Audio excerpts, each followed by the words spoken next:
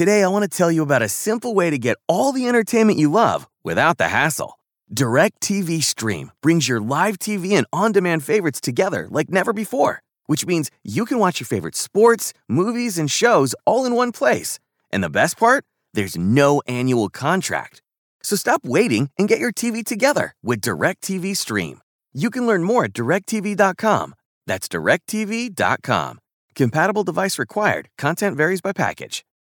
Hi everyone, and welcome back to Promenade's National Security Briefings. I'm your National Security Correspondent, Megan Cohen, and I'm so sorry that it's been so long since I last did a briefing. My laptop unexpectedly broke a few weeks ago, and let me just tell you that doing Zoom University plus a total of 3 jobs, internships, or research positions on an iPad or iPhone is not so easy.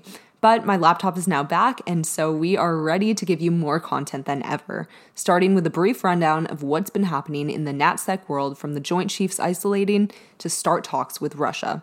It's been a wild month already, and I hate to break it to you, but we are only halfway through.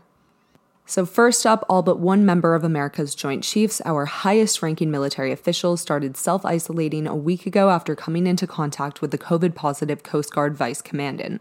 From the information I have found, it seems like they are working from home, but it does not seem like they actually have the virus.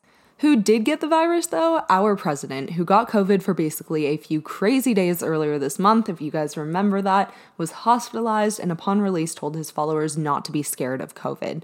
Military advisors issued an immediate statement saying that there was no threat to the homeland amongst the diagnosis, and since Trump, along with wife Melania and son Barron, have all tested negative.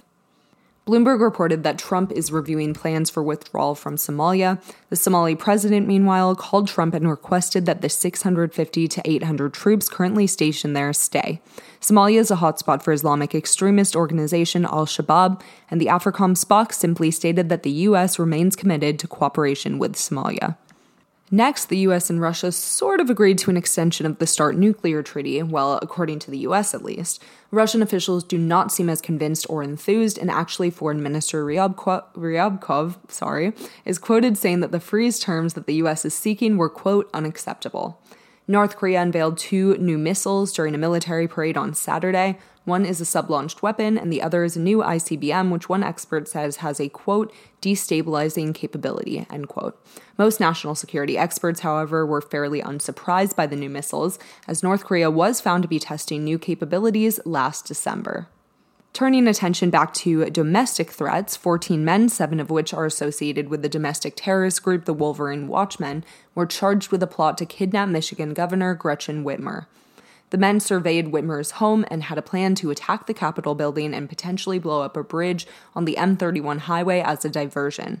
I hope you do not need me to say this, but this is terrifying. Far-right groups are on the rise, preparing for a made-up impending civil war they call a boogaloo after some 80s movie. This is a very real threat that U.S. citizens, national security experts, and our government need to be taking a lot more seriously. These are terrorist groups.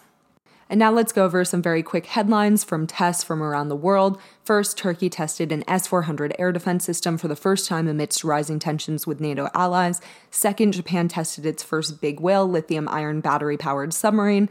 Third, China tested a launch of weaponized suicide drones from the back of a truck. And lastly, the U.S. Air Force indicated that its new hypersonic missile can hit targets 1,000 miles away in under 12 minutes.